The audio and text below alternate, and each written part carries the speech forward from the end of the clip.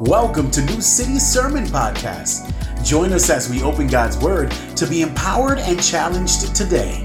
We're in a series on Judges called Flawed People and Wholehearted Worship. Flawed People and Wholehearted Worship. And last week we talked a little bit about how people are often half-hearted with God. Do you remember we used that illustration from the movie, He's Just Not That Into You?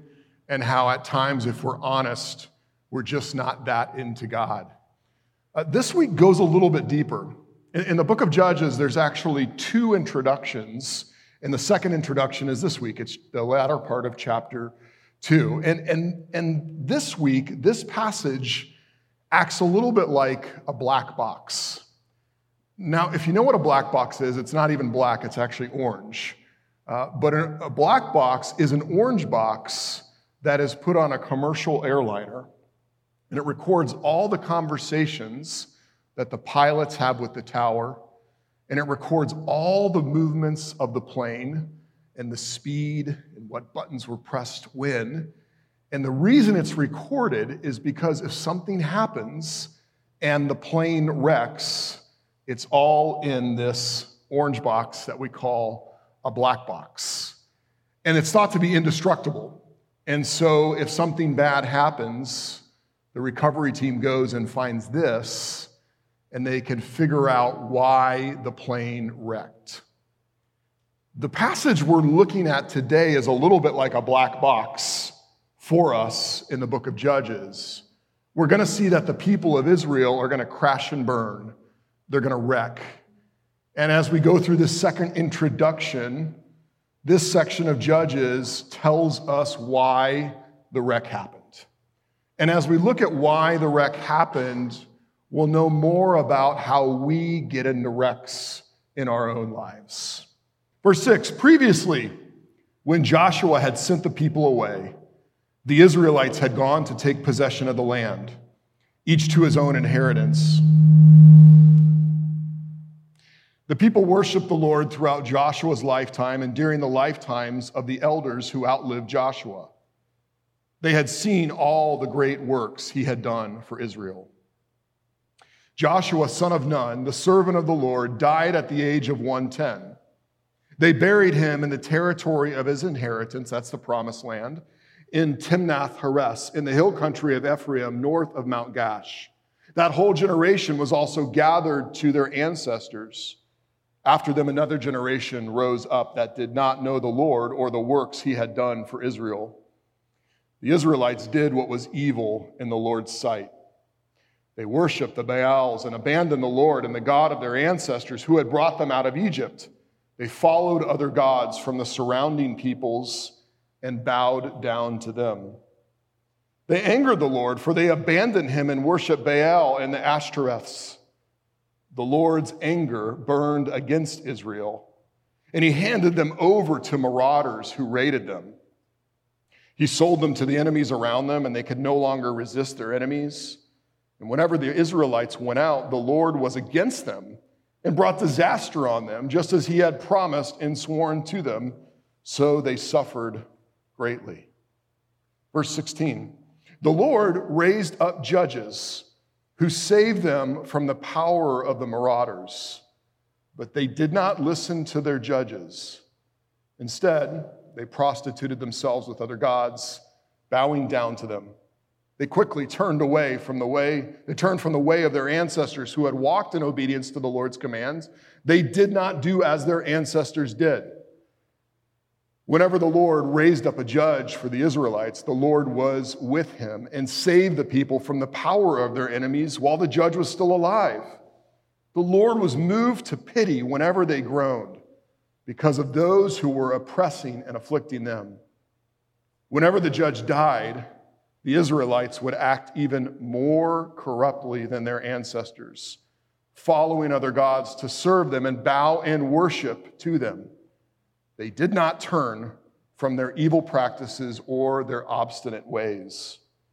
The Lord's anger burned against them, and he declared, because this nation has violated my covenant that I made with their ancestors and disobeyed me, I will no longer drive out before them any of the nations Joshua left when he died. I did this to test Israel and to see whether or not they would keep the Lord's way by walking in it as their ancestors had. The Lord left these nations and did not drive them out immediately. He did not drive them over. He did not drive them over to Joshua, did not hand them over to Joshua. The Word of God. Some song lyrics, see if you know who the artist is. You may be rich or you may be poor. You may be blind or lame. You may be living in another country under another name, but you're going to have to serve somebody. Yes, indeed, you're going to have to serve somebody. You may be a preacher with your spiritual pride, a city councilman taking bribes on the side. You may be working in a barbershop. You may know how to cut hair. You may be somebody's mistress. You may be somebody's heir, but you're going to have to serve somebody. Yes, indeed, you're going to have to serve somebody. Any children of the 60s in the room that know who that is? Bob Dylan. You got to serve somebody. Dylan's lyrics are really saying that we all worship. People tend to use the word worship in a religious context, but what Dylan's saying is everybody serves something. Everybody has a direction that they're heading. Everybody worships. We all have this reference point in our life, and it might be conscious. More than times, it's unconscious. It's kind of like a default setting in our lives that sort of pulls us in a direction that we might not even know we are going. For some of us, it's comfort. I am heading towards a life of comfort. For others of us, our default settings are achievement. I am heading toward success. That's what my life is about. Others of us, it might be influence. There's something in me that just draws me to be an influencer over as many people as possible. Others of us, it's peace. I just got to get some peace in my life, and I will do anything to get it. Now, sometimes we're cognizant of that, but often that reference point acts as a default setting that we're unconscious about. But everyone has something that they serve. Everybody is heading in a direction. Everybody worships. And one of the reasons I like thinking about that is because it kind of gets under the skin of religious people. What I mean by that is religious people can go to church and they can do all the right things and they can try and follow all the commands. But when you start talking about worship, you're not talking about the exterior shell of a person. You're talking about what's in their heart and which direction they're heading. Like, are they doing all the right things, or do they deeply love God? But here's the thing, it works for irreligious people too, because a lot of times irreligious people say, I'm not into religion. But irreligious people get pretty religious about some things in their life because we're all wired for worship. We all have this default setting where we're heading towards something. We gotta serve somebody. And often when we serve somebody or something or some idea or something we want in our life, it can lead us not to life, but to destruction. It can lead us towards a wreck. Like, you know, if you struggle with addiction, it's really pronounced for you. You're like, I get it. When my life centers around alcohol and drugs, I am in trouble because I will do anything to get it. It's not unconscious. It's right in my head all the time. But I think everybody's like that. We're just less conscious of it. David Foster Wallace says this. He says, everybody worships. The only choice we get is what to worship. Pretty much anything else you worship will eat you alive. Listen to this. If you worship money and things, if they are where you tap real meaning in your life, then you will never have enough. You will never feel you have enough. Have you ever been there or known someone that's been there where their God is money and it just destroys them or consumes them? What about this one? Wallace goes on to say, worship your own body and beauty and sexual allure, and you'll always feel ugly. And when time and age starts showing, and when you get old, you will die a million deaths before they finally plant you in the ground. If you worship your image, you die a million deaths as you get older because your reference point is your own beauty and your own sexual allure. And you can see how when people worship the wrong things, it causes a wreck. You might have been there, you might currently be there, or you might see someone heading that way. And the reason that we wreck is your reference point wrecks you because it has to do with worship. You think about a plane going in a direction, but having the wrong reference point. That is a terrible tragedy, incredibly dangerous. That's why we need the black box, right? That's why we need the orange box. What went wrong? Was it the fact that they had a reference point that was off? Was it the fact that they lost sight of something, or they didn't listen to a warning light or something like that? What was the reason? Wrecks happen because of worship, because our reference point for life is what we worship. Our reference point for life is what we worship. And as we look at Israel, we'll see that the wreck happens because of their reference point, because of their worship, because they lost sight of something, because they didn't hear the warning lights, because they didn't understand what direction they were going. And oftentimes, we wreck for the very same reasons. What went wrong? Well, first of all, we learn that we wreck when we lose sight of God's gospel. We wreck when we lose sight of the good news of the gospel. In verse 7, it says that the people who had moved into the land, they worshiped the Lord throughout Joshua's lifetime and during the lifetimes of the elders who outlived Joshua. So the first generation in the land is worshiping, and it tells us why. They had seen all the Lord's great works he had done for Israel.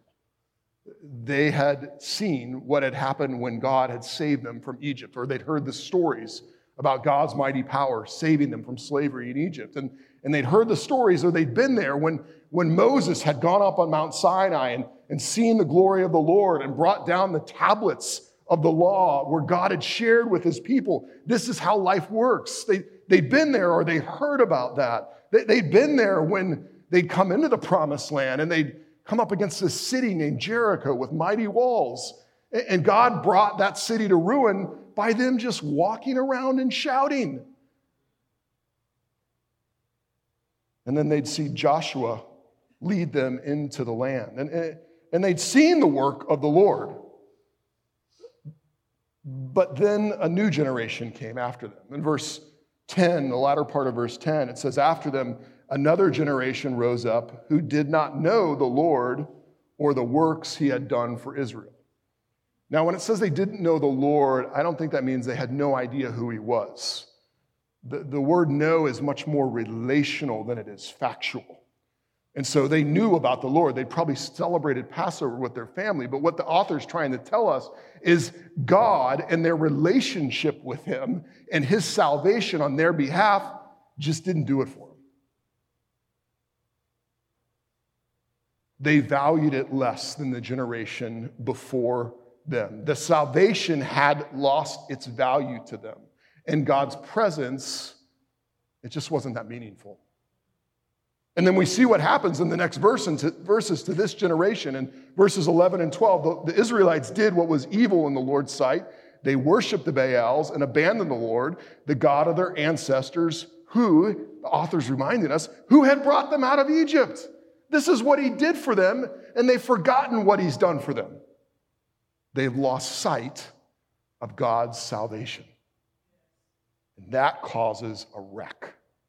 Because what becomes more meaningful to them is the culture around them and keeping up with what's the norm in the new land that they're in, rather than bringing God's norm into that land. Sometimes you and I lose sight of the value of the gospel. Sometimes you and I forget how meaningful and significant it is what Jesus has done for us. I mean, when you're first saved, man, it's like, what just happened, right? Your life gets totally changed and you want to tell everybody. But then as life goes on and you kind of realize that it's really hard to be a Christian and it's really hard to keep your passion for the Lord, your reference point begins to change, right? Like you can forget everything that God has done for you and all the love and all the beauty and all the righteousness that we see in the gospel of Jesus. And we can get to a point where we care more about things that our culture cares about. And then when we look at the gospel and what God's done for us, we go, you know what? It's just not really working for me right now. It's not really what I need. I mean, I know I have everything in Christ, but what I really need is fill in the blank. Have you ever gotten there? I've gotten there. I mean, Jesus saved a sinner like me, praise God. But what I really value is not what Jesus has done for me, but fill in the blank. And oftentimes it's good things, right? It's good things that we fill in the blank, but we lose sight of the gospel because we make those good things into idols or ultimate things. And what's strange is this drifting, this losing sight of God's work, it happens in just a generation. In 10b, it tells us that the second generation was the one who just didn't know what God had done. They didn't know who God was, and they didn't know what God had done. And you kind of go, well, who's at fault here? The text doesn't really tell us. It could be that the first generation faithfully followed the Lord, but they forgot to pass that on to the next generation. Or it could just be that next generation just said, we're not going to follow the Lord. We don't really care. But it should give us pause to think about where we are as different generations in one church. I mean, I know we have silent generation, and we have boomers, and we have Gen X, and we have millennials, and we have Gen Z, and we read all the stories about the conflict between millennials and boomers and, not getting each other. And that's all real. But I think we really do need each other, because oftentimes when it comes to following the Lord, each generation has huge blind spots. Huge blind spots when it comes to making something more important than the gospel or leaving something out of the gospel. And really, another generation is kind of the only one that can see it. But we have to be careful not to be self-righteous with each other, because every generation has their blind spots. Every generation has their things that they can't see. For instance, does a generation worship money or pleasure or freedom? We have to be willing to realign our hearts when we lose sight of God's salvation and how important it is. I think even as I'm thinking about being a parent, some things that I have to wrestle with as I parent my kids, as they grow up, they will probably know my idols better than I do. They'll probably see them more clearly than I do now. That's a little scary for me, but it also is hopeful, because all of us have idols, right? All of us have things that we lose sight of the gospel. We say the gospel's not as important. What I really value is this. But I hope that I can give my kids access to my repentance. In other words, when I lose sight of the gospel, I hope that I can tell them that, or they can tell me that, and we can correct it together. What would the generational drifts look like if we parented that way, or if we talked openly about the differences in our idols in the church? I think that would really help us not lose sight of the gospel. We did it together. Because that's what will wreck us. We wreck when we lose sight of the gospel, but also we wreck when we don't hear God's guidance. In verse 13, it says they abandoned God and worshiped Baal and the Ashtoreths. And then in verse 17, it says they did not listen to their judges. Now remember, judges aren't people in a courtroom, and they're not self-righteous people. They're military leaders that we're going to study the whole rest of the book. And what the author's telling us here is those were God's people he put in charge to lead them, but they didn't listen. Instead, it's a strong word, they prostituted themselves with other gods, bowing down to them. They quickly turned from the way of their ancestors. And here's what that meant. Their ancestors walked in obedience to the Lord's commands, but they did not do as their ancestors did. We wreck when we don't hear God's guidance. This verse is a little bit like those warning alarms in the airplane that says, you're off course, you're off course, you're off course. When the computer speaks to the pilot, and the pilot has an obligation to listen. These verses say Israel didn't listen to the warning lights. They didn't listen to God's guidance. They were so tuned in to something else. They were so tuned in to the culture that they lived in that it's almost like they couldn't hear what God's judges were saying. That resonates with me because the culture is so loud. Our culture is so loud. We all have access to so much culture from our phone, right? So many voices that we hear every day. And we live in this society where everything is relative. You do you. You're the God. You can pick whatever you want to do. And in our society, it's actually okay to follow Jesus as long as Jesus can coexist with other idols. But once you start saying Jesus is king over everything, that doesn't go over so well. Well, that's the exact same thing that was the Israelites were facing. They wanted God to coexist with Baal. They wanted God to coexist with the idols of the land because those were the gods that kind of did it for him. But God says, listen, when you do that, when you put another God on the throne where I am supposed to sit, you are prostituting yourself. You're like, whoa, temperature just went up in the room. That's a strong word. Because when we think about prostitution, we think about fully giving yourself over to someone else who does not care about you. And that's exactly the vibe that God wants them to get from that word. Now, you might say, well, wait a minute, that's a strong word. God loves me, and like following Jesus, that's about relationship, John, not religion. Exactly. That's exactly the point. That God loves us so much that he will not let us give ourselves over to something that does not love us, and nothing loves us like he does. Because ultimately, any idol that we pursue, God says no to because it will destroy us.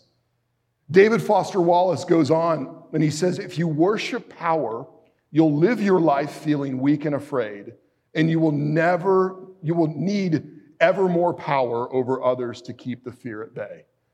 You ever look at someone who's really powerful and like in control and actually say, I bet they're actually terrified of life. That's what he's saying. You worship your intellect. You worship being seen as smart. You will end up feeling stupid, a fraud, always on the verge of being found out, and so on.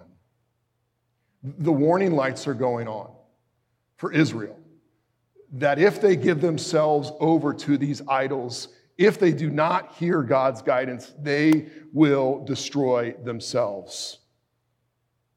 Where are we giving ourselves over to idols? One pastor said, just look through your Bible at all the parts that you haven't underlined. That's a good start, right? Are we overlooking places in our Bible about justice? Are we skipping over parts about sexuality or generosity or power? That's a good place to start if you think that you're not listening to God's commands. Maybe another way to diagnose where the idols are in your heart. Tim Keller says this. He says, am I willing to hear whatever God says? Am I willing to do whatever God guides? Am I willing to accept whatever God sends? If you're like me, your mind went immediately to one thing, and that's it. That's the thing. That's the place where you might have an idol, and that causes you not to listen to God's guidance, not to listen to the emergency warning lights. We wreck when we don't hear God's guidance. But ultimately, and probably most importantly, we wreck when we don't find our way to God's grace. We wreck when we don't find our way to God's grace. And we could flip that and say, your safest place is in the middle of God's grace. A lot of people think that God is, even as they read the Old Testament, that God is like this vindictive, sort of juvenile, uncontrollable being who has temper tantrums all the time. And we actually kind of operate like he's like that in our life. Have you ever been in a place where you're like, I've been bad, so God is doing this to me? Like I did some really bad stuff and then I got in a car wreck, and so there it is. God was vindictive with me. But that's not really the way God works. I mean, we could look at this passage and kind of guess that that's how God works. Like Israel disobeys, and then God throws a temper tantrum and gets really mad and vindictive and immature, and that's what's going on. But then once they obey, like he's like, okay, it's all good. Like let's all relax. But then it happens again, and he gets vindictive and immature.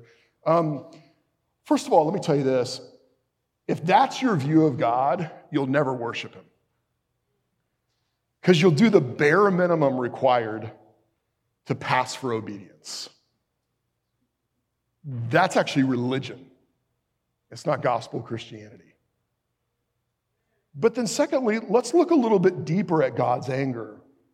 Several times it says that God is angry. Like that's unavoidable. God sees their idolatry, their sin, and he's angry. But his anger comes out of his love. His anger comes from the place where he says, these are my people. And to see them prostituting themselves after gods and the gods of people that aren't even alive, how can I let them do that? But at the same time, he does. In his anger, he lets them pursue these idols. We talked about last week how sometimes we think that God's anger is like him coming into a china shop with a baseball bat, right? And just wrecking everything. But a lot of times what God does in his anger and judgment is he just lets people go the way that their rebellious heart wants to go. And what we see in this passage is that God is giving them over to the very people whose gods they choose to serve. In other words, they're like, we want the gods of those people over there. We want those gods. We want those gods. And finally God says, go. See what that's like. I love you. I hope you come back. God is saying, if you don't want me, I'll give you over to what you do want.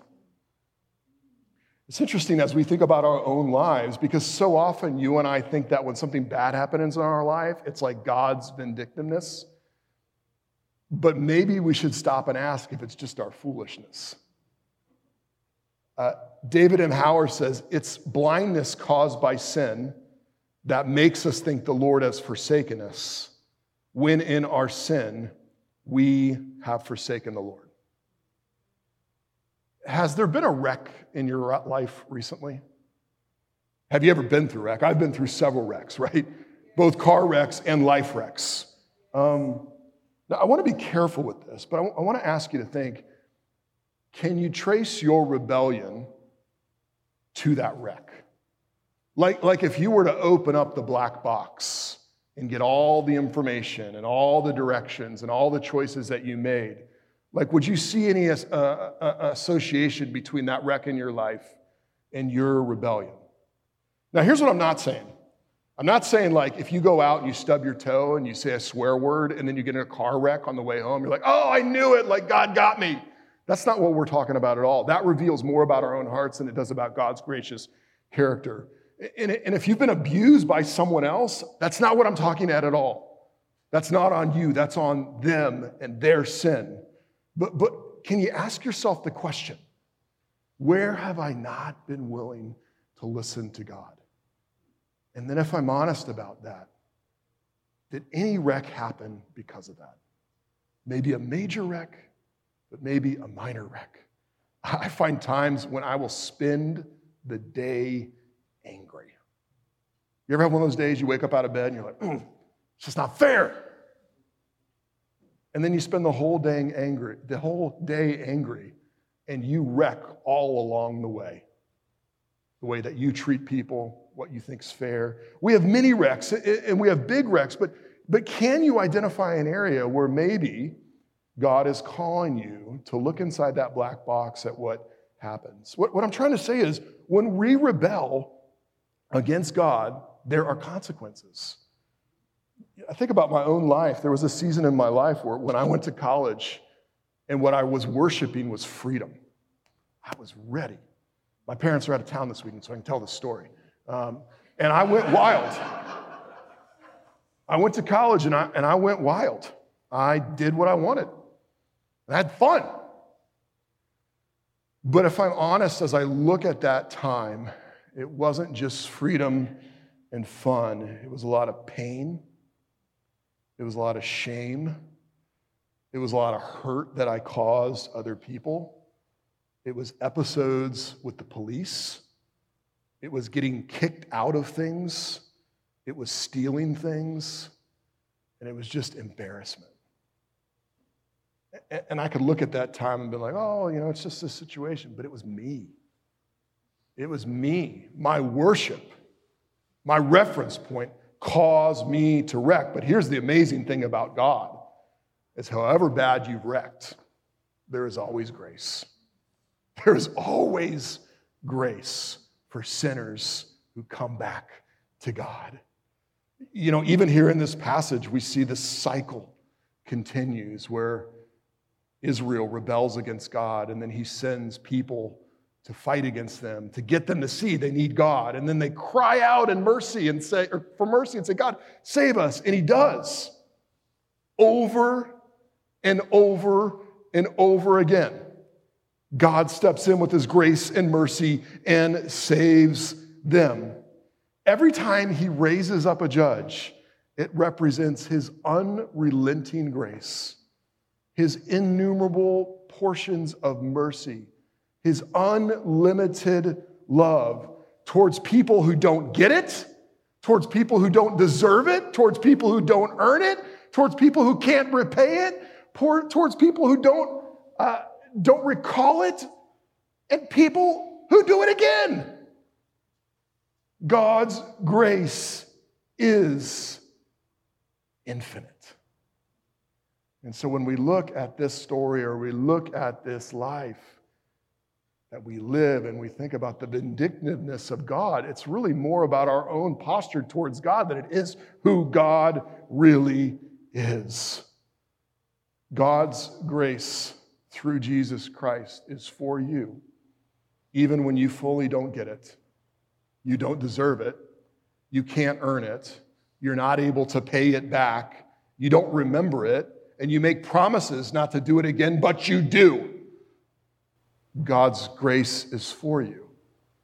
And when you begin to understand that, your heart fills with worship.